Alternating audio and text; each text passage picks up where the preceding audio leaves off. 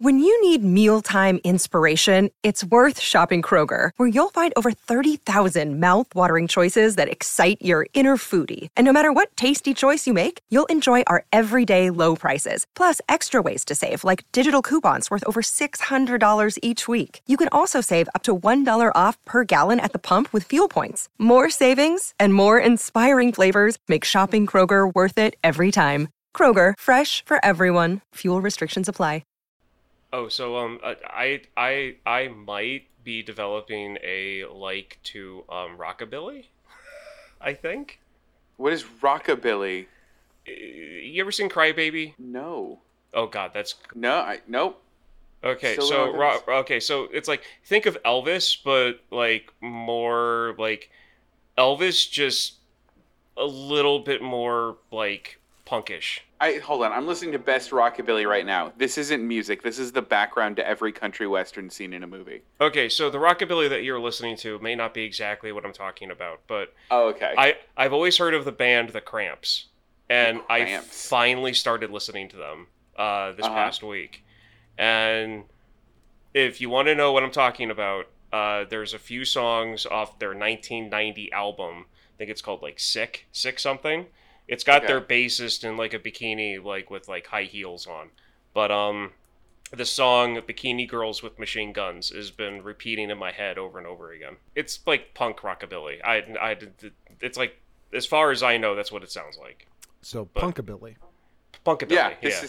This is more punk than the thing I was just listening to. Okay. Oh, are you listening to that song, or are you? Yeah. Okay. Just wait till he gets to the chorus. Because when he says machine guns, he goes, guns, like they're like firing. There's something in there for a cold open, I guess. Let's talk about movies. This is candy from my brain. If you want to talk movies, well, guess what? We on the same thing. You gotta watch, watch this podcast. Hey everybody, welcome to You Have to Watch This Podcast. I'm Alan. I'm Ryan. And I'm Devin. And today, Ryan's having me watch more horror movies. I think I didn't get enough of that this weekend. Today we're talking about the 2019 film Velvet Buzzsaw, starring Jake Gyllenhaal and Rene Russo. Before we get into that, I missed last week. How'd it go? Let's not tell him. Ryan, don't tell him. Let it be a mystery. Make him listen to it. I am not doing this. It went well. There was some technical difficulties, but I was able to get my internet back online, and I got back on. Devin did a great job covering as a host. I don't know why I waved. So, I just waved. I felt like it was necessary. I did my normal role where I just kind of am part of the atmosphere. You show up. I show up. Listen, it was... I don't think that you've seen this movie, Alan. It was a heck of a movie. It wasn't what I was expecting at all with Lords of Salem. Well, that's what I was expecting. Yeah. Well, let's talk about it a little bit, because we had Josh on to talk about the Horrific Hope Film Festival, which is the reason I didn't watch anything new this weekend. I was at the Horrific Hope Film Festival. Got to meet a lot of cool filmmakers and fans and people from Victims who I've never met. Like, I met their editor-in-chief. I was like, "You're taller than I expected." Because I always ever see Cam on webcam. But yeah, I got to see a few of the shorts and a feature, which I think is right up your alley, Devin. So what is it? It's called Searching for Vesselme, and it's a Norwegian mockumentary making fun of true crime docs. What? Yeah. Wait, hold on. Is this the guy that flew in from Norway? Because Josh was telling us about him. That's amazing. Yes. I have to watch this. They were delightful. Tom and Ian were both delightful. It was a great time. My brother-in-law Solomon came out and helped out and hung out. It was a great time overall. I got to see a few shorts, like I said, and I got to see my first Rob Zombie movie, which was House of a Thousand Corpses. Oh, Alan, how was it? I lived. As we walked out, Josh was like, "So you're gonna watch the sequels?" I was like, "They made sequels to that?"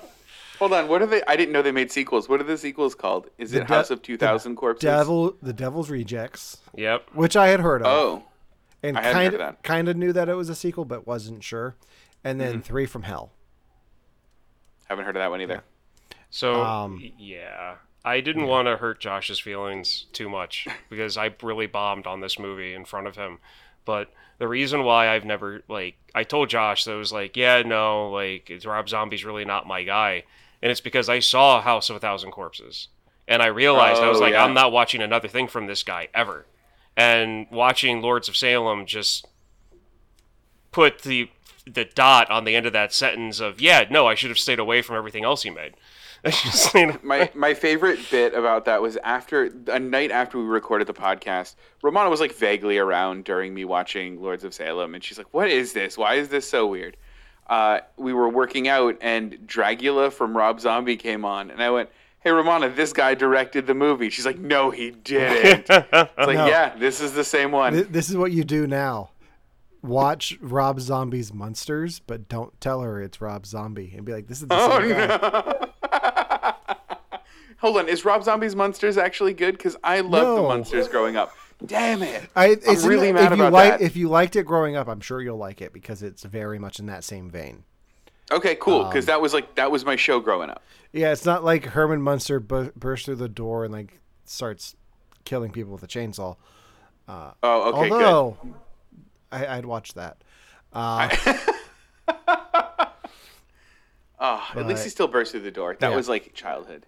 Perfect. But like every year for the film festival, I came back with prizes and presents that we will be giving away on the show throughout the next year. What did you come back with? Are we allowed to know? What do you think I came back with? Take a guess, Devin. What did I come back with? I've sent you pictures of some of the things I've come back with. What did I come back with? Is it the movie posters? I got some movie posters. I made a friend with a projectionist at the Alamo Draft House. Well done. We had a 20-minute conversation about movie posters, and I educated him on the Star Wars sequels teaser posters because there's a Easter egg in that. There's an Easter egg / typo with them that if you put the Force Awakens teaser poster that just says Star Wars: The Force Awakens over the stars, that's what the poster is. They released the same one for The Last Jedi, but it says The Last Jedi. They line up perfectly. The Rise of Skywalker poster, when you put them next to it, the text that says Star Wars: Rise of Skywalker is 2 inches higher and a little bit smaller. And he had 2 posters in between the Force Awakens and Rise of Skywalker. But he after I pointed out, I was like, "Oh my God, you're right."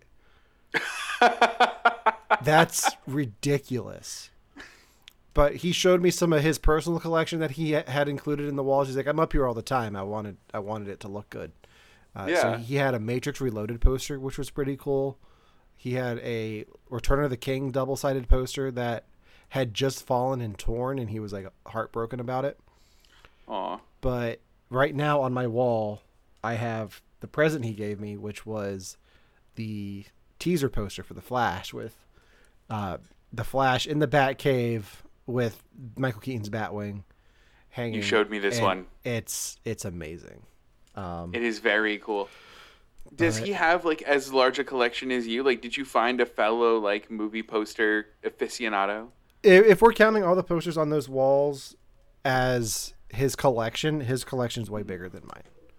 Wow. Because the ones that he gets in for the Alamo just go up on the wall to decorate it because there's just black walls. So the walls are lined with movie posters. So going back to 2008. What was the movie poster for the worst movie you saw? The worst movie I saw? Oh, man. You're asking a guy who doesn't like horror movies to name the worst movie he saw at a horror movie film festival. Well, that's fair. That's fair. Oh God, there was one I was like, why would you hang that one up? But I can't remember what it was. Yeah, that's what I was wondering if there's any of those where you're like, that would not need to go to the bathroom. Those ones didn't stick out to me. Those ones didn't stick out to me as much as the ones of, I want that poster. The chef, chef poster with Jon Favreau and the food truck. I want that. That's a good one. like every MCU poster. We filmed a thing in the green room, and I was like, maybe we shouldn't have that poster behind you, Josh, and just moved over a foot to the left, and cropped it out a bit. What was the poster? Don't worry about it. Okay, great. We won't talk about it. Gross. But yeah, it was a good time. Looking forward to it again next year. We were proud to be sponsors of it, and congratulations to the winner of the Freddy Krueger new Nightmare figure that we donated. Yeah. I hope you enjoy it. And I'm really jealous, by to the the way. person who won the person who won the animated Beetlejuice that I bought on the way there, you're welcome to. Where did you find that? You were just like, I have this now. I'm like, okay. We had some time to kill before the film festival. Well, before dinner, because we all met up for dinner beforehand. Mm-hmm. So Solomon and I went to the mall and just killed time and went into one of those game and toy stores and found that. So I was like, that's kind of cool, and that got a lot of tickets too. So yeah, that's very cool. Which one got more tickets, the Beetlejuice or the Freddy? It was very close. Oh, I like that. Good competition. Yeah. All right, I think that does it for we watched this because you guys told me you didn't watch anything. I will be watching a lot this week over on Brilliant But Lazy.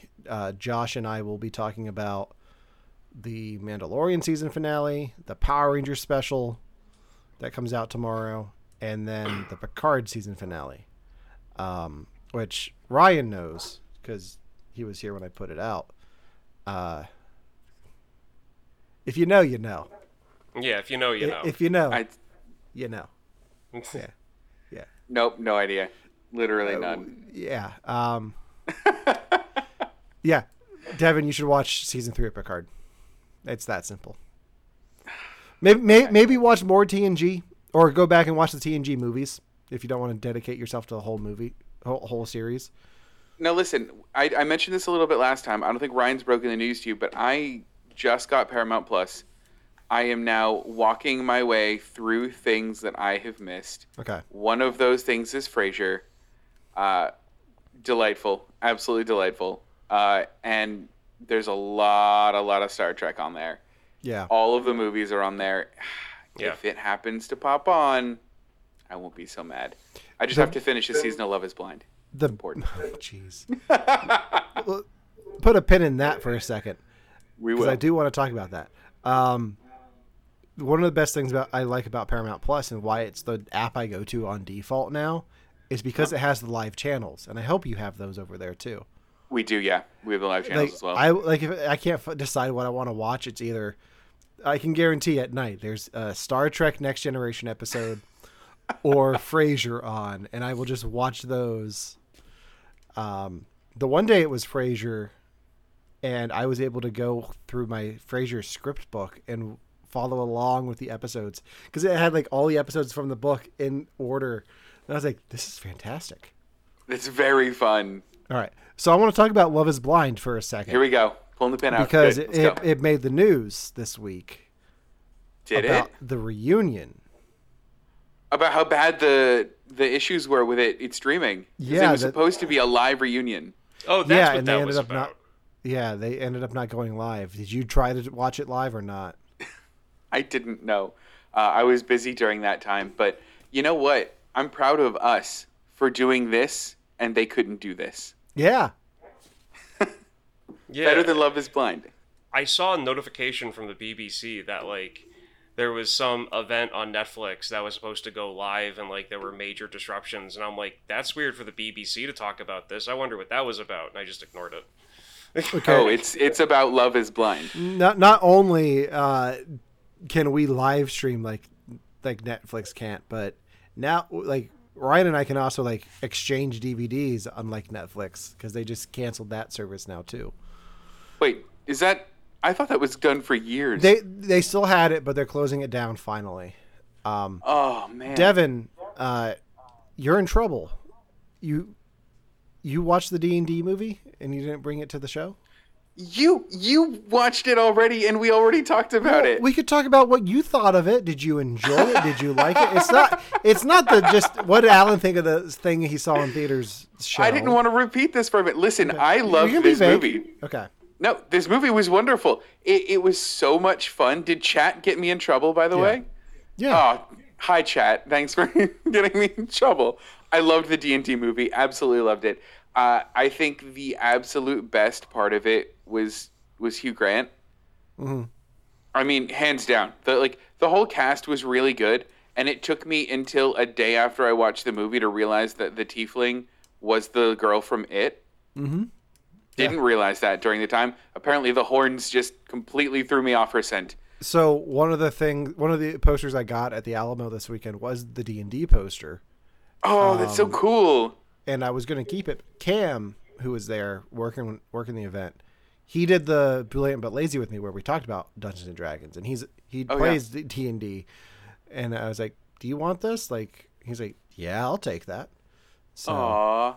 Well, the thing I liked about the movie is it focused a lot less on what people think. I'll just put this to me. What people think I like about D&D, I don't like the lore. It's not that I don't like it. I just don't care about it. I don't care about the lore. I don't care that Waterdeep is actually technically 8.7 miles away from Frog. I don't really care. What I care about is the fun that happens. And this movie just kind of used D&D as like the backdrop, like these places that you know if you've played the games as a backdrop for like just a very fun movie. And that's the kind of stuff that I like in... I don't play D&D often, but if I ever play it, it's more the fun that I remember and like, oh, remember this joke or this silly thing than like, I remember this villain came from the 8th circle of... I don't care. I don't care about that. nice. Ryan, will you see the D&D movie? Can we convince you now? Eventually. Yeah, eventually. I mean, Okay. I will eventually. It's just not right now. Have any of you ever played D&D? Am I the only one? I've played the Star Wars equivalent of it. I'm trying to think of a funny... I got nothing on that. No joke. I think I have maybe once or twice. Yeah. Great. Did you yeah. love it? I'm debating whether or not it was a tabletop game. Regardless, I don't know if it was Dungeons and Dragons-esque, but it was a tabletop game. Yeah. That's fair. That's totally fair. All right. On that note, Ryan, did you go to the movies and see anything recently that you're not telling us about? Chat and tell us about. I didn't go to the movies to see anything, but I finally watched the 2015 remake of Poltergeist. I'm sorry to hear that. Let's move on to today's news. It's actually not bad. Okay. It's not bad. I mean, I do not recommend anyone who has never seen the original to watch it. Okay. You haven't seen the original? I love the original. Have you seen it, Alan? No. Mm-hmm. Yeah? Okay, well, that's going on the list now, too. Yeah, if you've seen the original and you watch the remake, it's pretty much just like, oh, look, they're really doing a good job mirroring the original one. And then you throw a comedic actor in there to play the father, and it turns kind of into a lighthearted comedy. So I enjoyed it. Weird. Right. Cool. Let's move on to today's main topic, the 2019 film Velvet Buzzsaw, starring Jake Gyllenhaal, Toni Collette, and Rene Russo. Okay. And John Malkovich. Mm-hmm. It's good. You need to keep that up. Yeah. So, this is a movie that I'd never heard of before. And Kristen, it was one of those movies that Kristen was like, hey, I watched a movie, I think you'll like this. And this normal routine that she does that I've been explaining.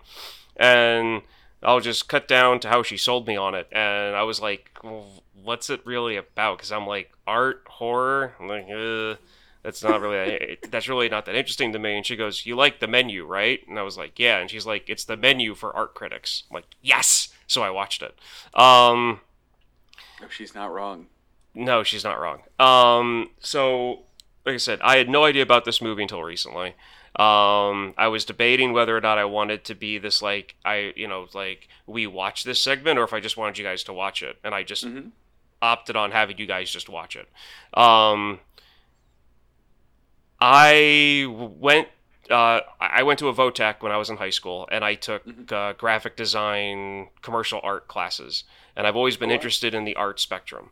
So the whole art critic thing is, to me, kind of like, when you get to this level that this movie depicts, it's kind of a joke to me. Because, again, it's like the whole food critic thing. It's like, I get that people like want to know that in depth about stuff and, for selling and this and that. But to me, it's just like, come on, you're acting like a fool. And I loved the classic supernatural horror in this.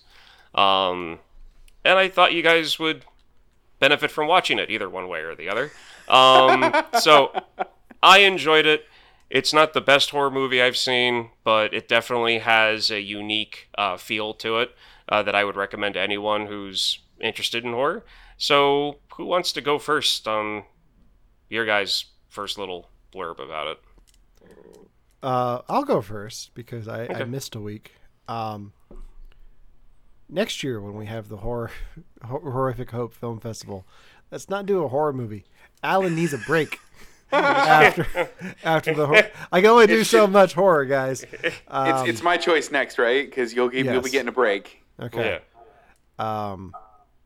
Yeah, it was fine. I knew about this movie. Like, I remember when the trailer came out. Yeah. I didn't realize it was a horror movie, though, back then. So I enjoyed parts of it. I don't want to say that I hate the art critic world when we're going to be sitting here talking about art and critiquing it. Because that's kind of what we do, dude. But you guys are critics. I'm just explaining my opinion. I'm just explaining my. Yeah. But no, I thought this was interesting. I wasn't excited for it until I saw the director's name. I think he was the writer too, Dan Gilroy. Because I looked him up and I saw something on his IMDb. I was like, oh, now I'm intrigued. And if you look at his IMDb, he wrote for Andor. Did he write like the good episodes everyone loves? No, he wrote the episodes that are like the heist episodes. Oh, that's cool. But they're still good. Like that show overall is fairly strong. So, but yeah, that's my thought of it. It was good. It was okay. Okay. Listen, for me, I love the cast. I love the fact that Toni Collette, John Malkovich, and Daveed Diggs are in a movie together. It charmed me so much. I could have watched probably like 3 hours of Jake Gyllenhaal just being sassy in front of different paintings. Like, I didn't even need the rest of the movie. I was fine with the first bit. I firmly don't believe this is a horror movie. Like, in the same way that I would never like describe The Menu as a horror movie to someone. Okay. And now that I know that your wife called it The Menu, but for art critics, yeah. Because I'm thinking about the movie after I watched it. Like, this movie has the same opinion of modern art that I do. And I like where it lands in its message on like the meaning of art and why people do it and what the industry's become. Like, Yeah. I think that's what I took away from the movie more than like, wasn't it cool that time that person died? Which is like what I take away from most other horror movies. Okay. Yeah, so that's where Jake Gyllenhaal's character is what sold me on this as well. And when I was doing research on this, I found out that the director handed him the script, and Jake Gyllenhaal came up with everything about this character. Wow. And the director let him have it, like just like create the character's walk, the way he talks, even down to a car he drove in the movie. They let him pick. And I actually his character is one of my two favorites in the movie, simply because of his like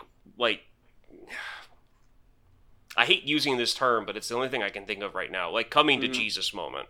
Like, he actually has that in this movie, where he realizes, crap, like, I love art, and I've just been destroying it my entire career. And now, because I'm involved in this industry, that's basically turned art into this weird stock market. Like, I've got to, try to save my life. And he ends up getting, and this movie's been out for since for about 4 years. It's got under a 6 point. It's got a 5.7 on IMDb. So I'm just going to get right into spoilers on this one. If you guys are okay with that. Yeah, go for it, man. Okay, so and he ends up getting killed by a piece that he critiques at the very opening of the movie, which I loved that. I love the way that worked, and I love the way that balanced out. A person that I was not expecting to see in this, and I do not know her name, even though I probably should, is the actress from Stranger Things. Oh, which that came out in Natalia 2016. And hang on, I've got my years crossed with a different movie. But yeah, so I was happy to see that she's, taking roles like this and trying to branch out from the whole like Stranger Things character that she's pretty much known for. I like it when I see actors do stuff like this. So, meanwhile, Billy Bobby Brown is just getting married to Bon Jovi's. So, yeah, she's gonna be part of your family. Do you know that? Yeah, like extended family. Like it's out there. Invite her on this. Yes, I think we'll be able to get her with our 10 views per episode. I think we will. 100% we will. So this Ryan reminded me of something that Netflix did. There was like an era of Netflix, right, where Netflix almost acted like Disney Channel in the early 2000s, where there were like Netflix stars that you would see kind of popping up in different like Netflix originals, and I think they were doing that with Natalia Dyer in this, because this is a Netflix original. She was also on Stranger Things. And she was on a couple of other things as well. And they did this also with, it was the lady from Hill House. If you guys have seen that, it's Victoria Pedretti. Yeah. She's in a lot of Netflix stuff as well. And you could tell that Netflix was very much like, okay, here are our people. We're going to get them in a lot of things. And I feel like they've put a stop to that recently. And that's a shame because I like those actors. Netflix as a whole is changing how they do things. They're cutting back on their spending. So you're going to see a lot less Netflix originals. The other thing that they're doing is they just ordered their first pilot. Usually with Netflix, it's straight to series orders, but they ordered a pilot and are doing a pilot season this year. So interesting. I mean, maybe they should, because there were so many that they just go straight to series and then end after series, like season 1. And we're like, well, what was the rest of this? Why did we watch this? The other Netflix connection for me was Tom Sturridge, who plays John Don in this. Oh, yeah. He's Sandman. He's Morpheus. So he is. That's right. Which is the only thing I've seen him in outside of Sandman. So, well, so I'm glad that I could expand the horizon for that actor for you, Alan. It's very rare that I'm the one doing this. It's very rare that. And then there's John Malkovich. He's what a treasure of a man. What did you think? Okay, so one of the aspects of this movie, and this gets to John Malkovich's character, plus the actor, Devin, you named him, the one that was part of the Art Collective. David Diggs. Yeah. So those two characters in this movie, I loved the juxtaposition between them and the art dealers, and how the pieces from this Val Dees character, this guy that made these paintings, and that's a real name, by the way. I've got a little thing to explain about that. Okay, good. That's a real person's name. But anyway, this Val Dees character, he made these art pieces. He was trying to destroy them before he died. He failed. He died before he could destroy them. And a character finds the pieces, finds out that they're going to get destroyed. She steals them and takes them to another character who puts them into circulation. Mm-hmm. I loved the reaction of the true artists were truly touched and affected by the pieces. They didn't care about the financial value of the pieces. It inspired them to get back into their style of art, or just get back to working on the pieces, and it positively affected them. But everyone who tried to gain by these pieces financially were all killed off by, we're going to assume, the spirit of the insanity of Valdez because of the time he spent in like an insane asylum. He was abused as a child.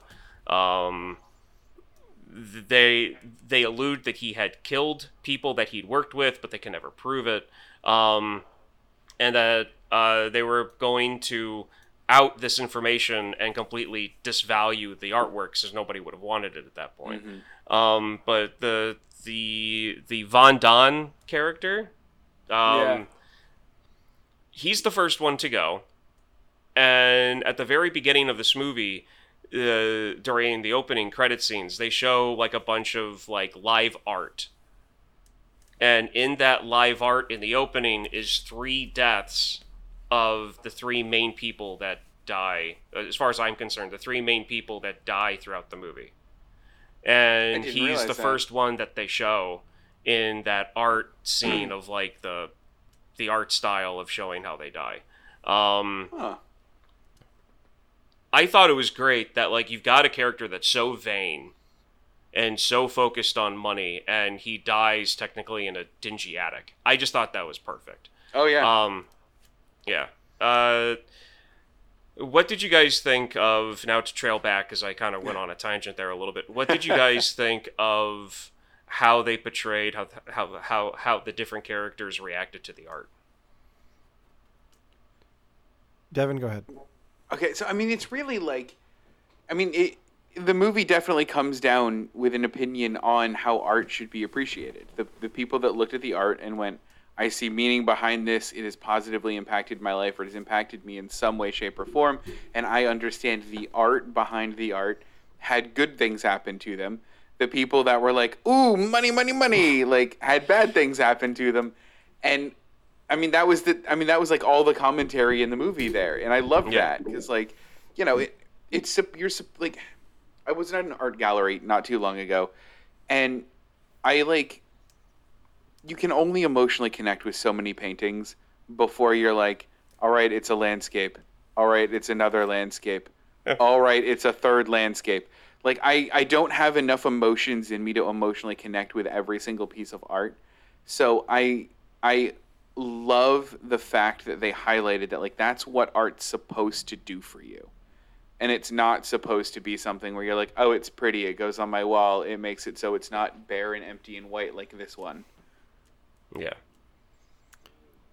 Yeah. I appreciated the different takes on it because each personality in here is different, whether it's Natalie Dyer, who is like the assistant who keeps going around from person to person to person as everyone dies. Like, part of me was expecting it to be her behind the whole thing at the. Oh, that's my headcanon. Stupid Michiganders. Yeah, I like how the film takes that stance against the art for art's sake and the art for money stance, because it's like, Devin, you talked about like looking at different paintings and not getting an emotional reaction out of all of them. Like, I feel like the same could be said for movies. Like, I'm not going to emotionally connect to everything. Like, I definitely did not emotionally connect in a positive way to House of a Thousand Corpses, but I saw it and I can appreciate the work that went into it. Like, I can appreciate Rainn Wilson in that. But it doesn't have to. It's not something I'm going to hang on my wall. But there are things that I do emotionally connect with, like Spider-Man 2, that I will hang on my wall, or that I'm looking forward to, like The Flash, or that my wife likes, like Batman Returns, that I can see behind my screen here. So yeah, like for me, like the emotional connection to art is through movies. Like that's how I decorate. Like, my office is full of movie posters because that's the art that I like. Like, it reminds me of those movies. I'll look at a Banshees of Inisherin poster and be like, one, it looks pretty because it's got the ocean. I don't have any windows. And two, it's a nice, it's a well done poster. It's not like photoshopped heads on a poster. It's like, it's a still, and it's composed well. Like, I can appreciate the movie poster art for what it is and have that connection to the film itself. So, Okay. Well, there's a lot of discourse around this, and I wonder what you guys' take is on it. Where like, in this movie addressed it a little bit, where they were like, "This is like real art, like this is raw and like it's present." And I feel like in our movie critic community, sometimes people get that, and I definitely had it in my younger days, where the big blockbusters, because they're big blockbusters and because they were made to make money, inherently can't be as valuable as a student art film or an art house movie, because those weren't made to make money. They were made to be real and raw and convey something, and therefore were more valuable than an Avengers. And I feel like we're hearing some of this discourse now. Do you guys agree with that? I mean, I don't, is where I land on it. I think that an Avengers movie can be just as impactful and valuable to you as an art piece as, 28 seconds of a cockroach. for the listener at home, I'm pointing to my Spider-Man 2 poster. Like, yes, Really, all the answer we need, yeah. Like, Spider-Man 2 can't, like, yes, it was made to make more money, but it doesn't do the thing where it's like, we're going to put all of these villains in here to sell toys. That Spider-Man 3 does. Because you get Sandman, you get Venom, and you get New Goblin. And they're all there to sell toys. The Transformers movies are notorious for that. Like, there are those franchises that they're not going to get much art out of. But at the same time, like, to make Optimus Prime, you have to have so many artists to do that. So it's not going to be fine art. It's not going to be like fine dining. But sometimes all you want is a cheeseburger from McDonald's or a chicken nugget. That's fair, man. That's a good analogy. Yeah. You feel that same way, Ryan? Yeah, I mean, I fall down on that. I mean, one of my favorite cartoons as a kid was the Ninja Turtles, the original series, and that only existed for them to sell toys. Flat out. Like, have you this is why they made that, because they wanted to sell these action figures. I'm holding Michelangelo right now. They wanted to sell figures, and the best way to do that was to have a cartoon, G.I. Joe, all that stuff. And were there other shows on for kids that probably would be a lot better for them? Yes, you found them on PBS. But anyway, those I would say were actual art, like art as in like show, media type thing. Artists had to draw these turtles and soldiers and all these other things. So, like Alan said, like, there is art going in it, but at the end of the day, it's like art that's mass-produced or art that's actually, like, it's supposed to be, like, conveying meaning. And it's like, well, there's room for both. Like, there's room for both for people to enjoy. That's my thing. And I don't think mass-produced art doesn't necessarily convey meaning. Did I say that? Kind of. No, I mean, we've all been kind of alluding towards it. Yeah. So, like, you get this in the actual art community, you get this thing of, like, do you have the original or do you have a print?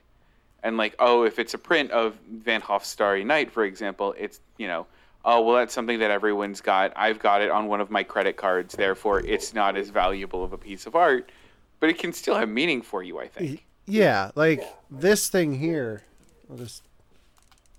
that is art. You can't say that it's mass-produced art. This is just a print. Like, this is not original from the movie or anything, but it looked cool, so I bought it. This, on the other hand, the Spider-Man 2 poster behind me, for movie posters, that would be considered art because it's double-sided. It's the original theatrical poster that you would see at the theater, and they do reprints of them that are single-sided, and you can buy that are mass-produced. That I have a few of, or like but that's the original. Like, that's the Okay. Well, and I have a weird combination of the two as well. So go ahead, Ryan. Yeah. Well, that's not what I was trying to say. Yeah. Like, what I meant by the difference between like mass-produced and not like mass-produced is just trying to put them in two separate camps, because even though like Devin was saying, like an art house film, I'm not going to put in the same category as a Marvel movie. Mm-hmm. Can somebody find as much meaning in Endgame as they can in some art house movie. Yes, they can. It's just the assumption is that one is inherently more than the other, and it's a wrong perception. I think it's unfair to compare a movie like Velvet Buzzsaw to Avengers Endgame. I think what I'm ultimately... Go ahead. Well, I'm trying to think the best way to put this. Yeah. With Avengers Endgame, like Endgame in particular, you have 10 years of movies before that build up to this thing. So you have that connection with those characters. You know who Tony Stark is. You know who Captain America is. You know who Peter Quill is. Like, you know who all these characters are. So you're getting the emotional benefits of those connections that you've built over 10 years. Whereas with Velvet Buzzsaw, it's like, oh, hey, Jake Gyllenhaal. Like, oh, hey, Tony Collette. Yeah. So it's like, when you compare it from, like, you have all the baggage of a series compared to a standalone film, there's going to be a little bit of a difference there in how you connect to it. 100% behind you on that statement.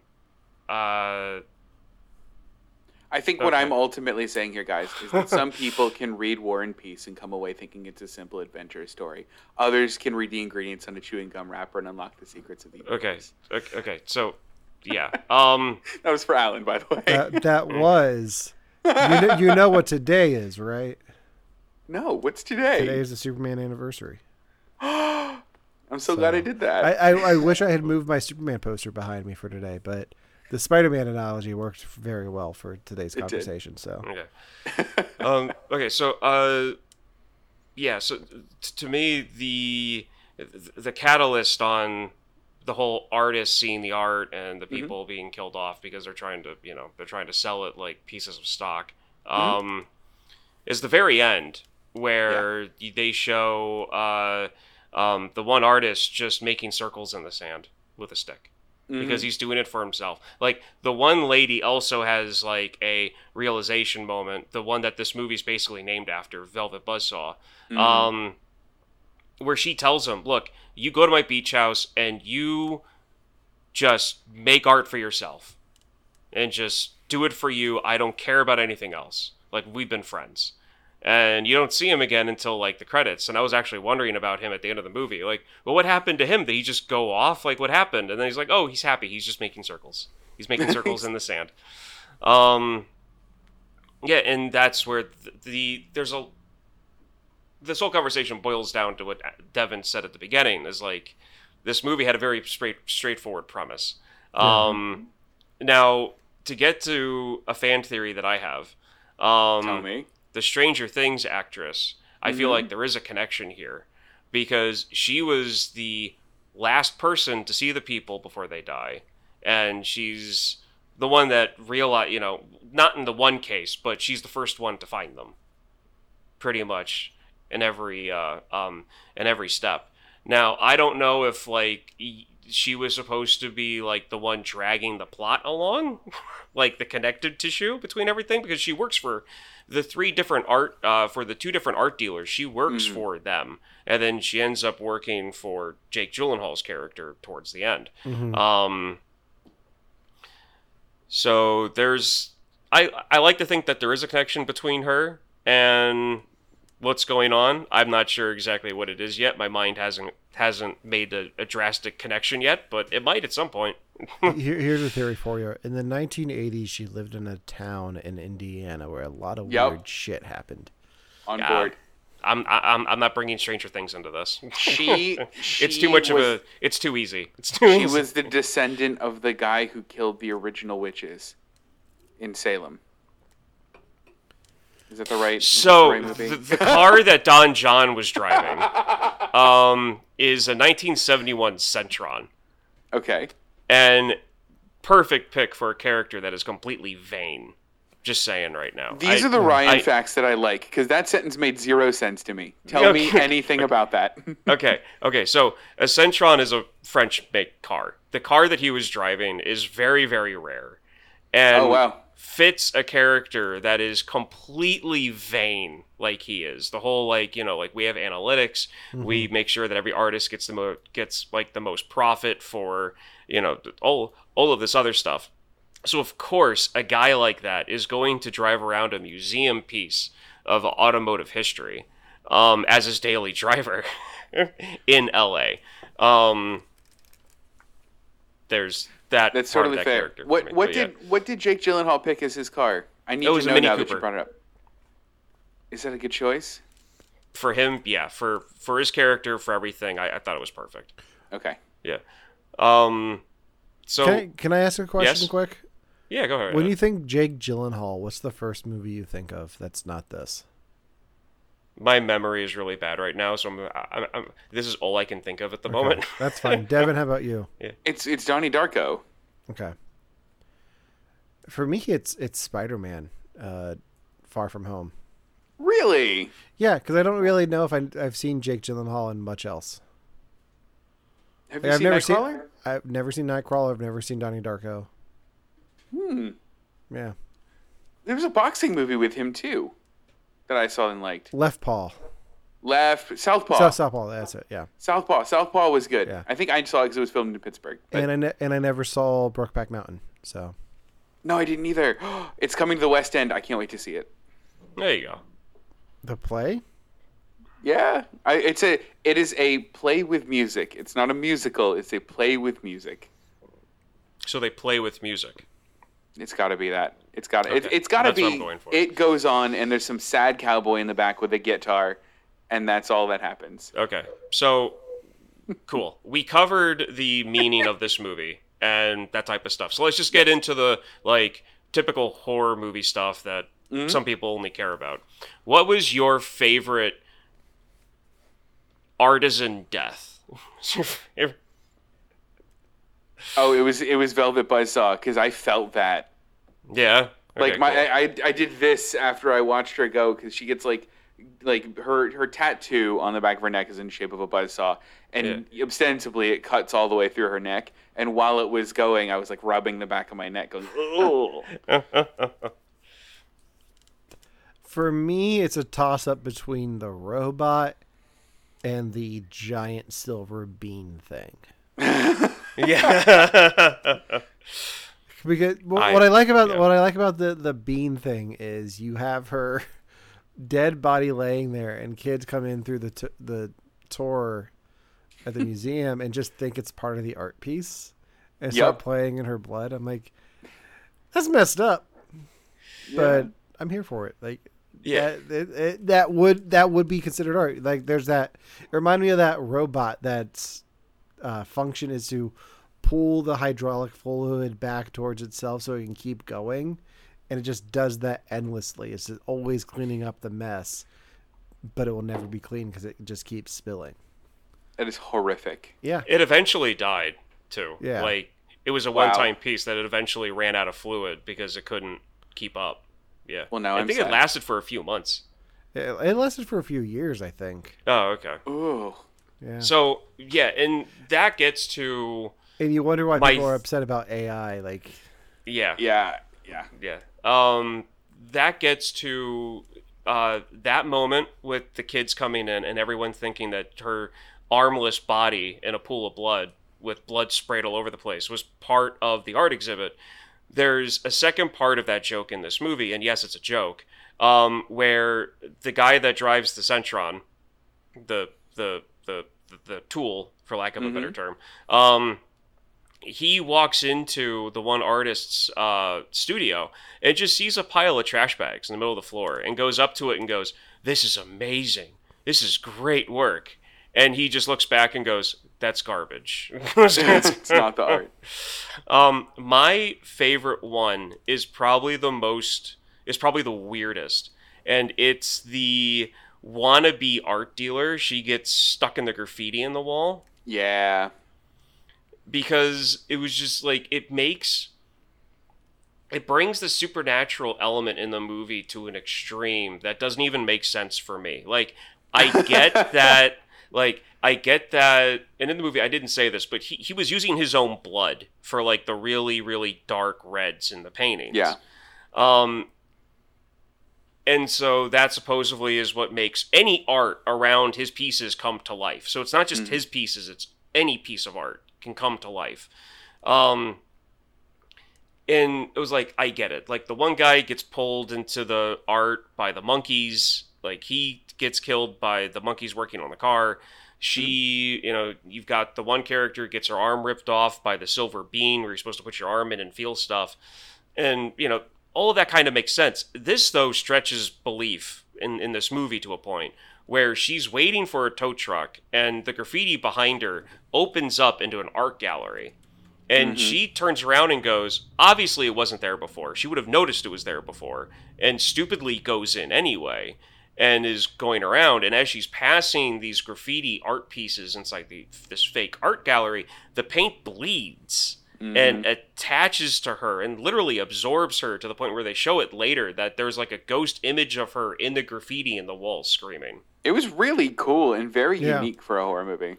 Yeah, but like I said too, and I'm pretty sure you guys would agree with this, that was probably the biggest stretch in the movie for like the powers that the paintings had. I'm not sure, well, maybe you guys don't have that same opinion, but...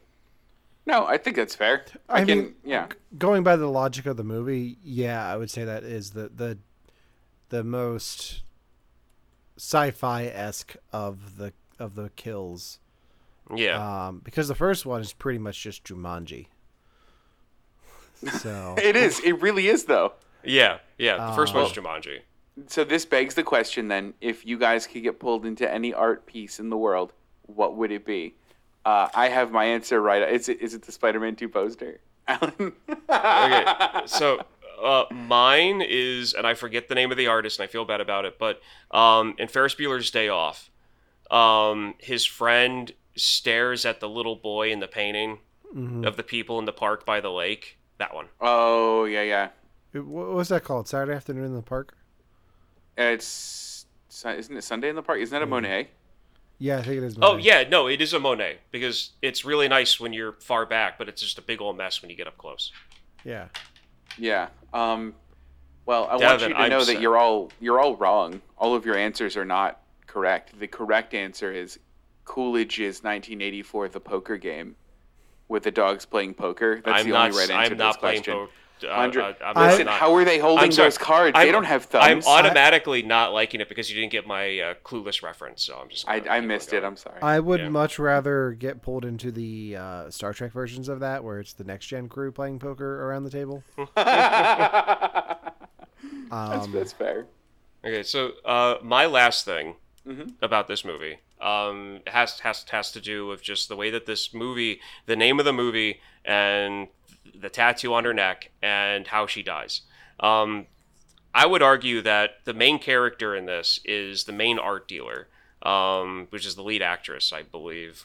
Devin, you named Alan. You named her when we started the episode. Renee Russo. Yeah. I believe. Yeah. She plays the main art dealer. That everyone else kind of goes to because she's the one that's been doing this the longest.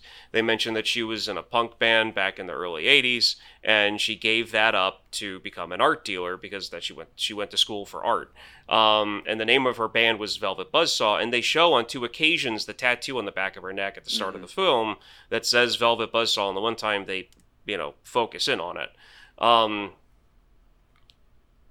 And I love the fact that before, towards the middle half, the tail end of the middle half of the movie, they show a piece of art in her bedroom that she, gets freaked out by and, takes off the wall. Of a woman sitting cross-legged with a cat next to them with shadows in front of her, and it's the image on the painting is the exact scene they show right before the tattoo on the back of her neck starts to spin. Yeah. And I just thought that was really cool. Yeah, one of the things I did not do for this movie was look up meaning, because I loved the whole art facet of this. Yeah. And art is supposed to be the way you interpret it on yourself. That's what makes... Arguably, you can make anything art as long as someone can get their own feeling and meaning towards it. So, well, on that note, I did look up some trivia for this, and okay. Dan Gilroy was asked by Vanity Fair what he wants audiences to take away from the film. He said, "I hope people look at art in a slightly different way. Anytime you listen to a piece of music or look at a sculpture or a painting or a film, you realize that the artists behind that have invested what I believe to be their creative soul into their work. To me, that's a bit of a sacred thing, and I think we've lost that a little bit. I would love it if we could return to that." So acknowledging the art that goes into art, like the effort, and like to get meta for a second, it like this podcast isn't just us talking. Like it does take some effort on our part to put together. Like we're not only dedicating time to watch the movies, but we're like, at least on my end, I'm getting everything together, making memes, art for the show, editing it together and putting it out there. So it does take a part of me to do. And like, I usually don't ask Devin and Ryan for much of it, unless I'm not going to be here, cause I can handle it all, but it does take some time. And there are days where I'm just like, I need a break. I almost just didn't come on the show today. I was like, almost like I'm exhausted. I need a break, but even little things, anything you consume, like there's effort put into that. So always remember that. Well, and it's such a good thing to remember, because you get these like movies that people are like, it's a hacky movie, it's awful. It's like there are also people that dedicated real time, real effort into making this thing that you then just completely dismissed. Yeah, and I feel like her character then, after he said that, I feel like her character is a perfect analogy for that statement he gave to Vanity Fair, because she was in a punk band in the early 80s that was notorious for, you know, a certain culture, a certain outlook, certain ideals, and then she sold out. Yeah. She sold out and went corporate. And they refer back to that a few times, where the artist from The Collective, he even mentions that. He's like, yeah, no, your early work was great, but then you started caring too much about like what people think. Like that's pretty much what he told her. And she was like, yeah, I've heard that before. I don't care. Yeah. It's the best way to think about it. Yeah. So, I thought this movie was interesting. Yeah. I figured you guys would like Jake Gyllenhaal's performance, at least, if you didn't like the actual movie. Listen, Ryan, I liked the movie. I'll give you a hug next time. I liked it. Okay, well, I'm happy. I figured a movie like this would have been better in this type of a context than me just going, yeah, I saw this movie about a horror movie about supernatural art that kills people. It was great. Fair. Yeah. But yeah, I'm good. That's all I really have. So next week it'll be Devin's pick. Devin, what are you having us watch? And I have a confession to make. Can I? Okay, go ahead. No. What were we gonna say? I think I know what genre you're picking from, because I heard a little bit of last week's show. What genre am I picking from? Is it a Western?